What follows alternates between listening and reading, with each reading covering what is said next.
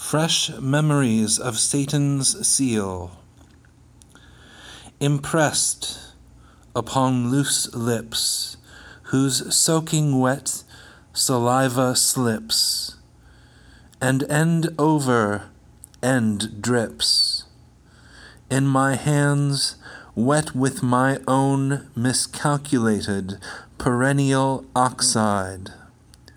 slowly waking into glass as it was shattered upon my brow, my eyebrow, dunking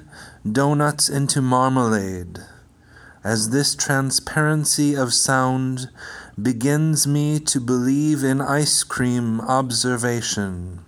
the only way we can recover some vacancy of theoretical interpretation.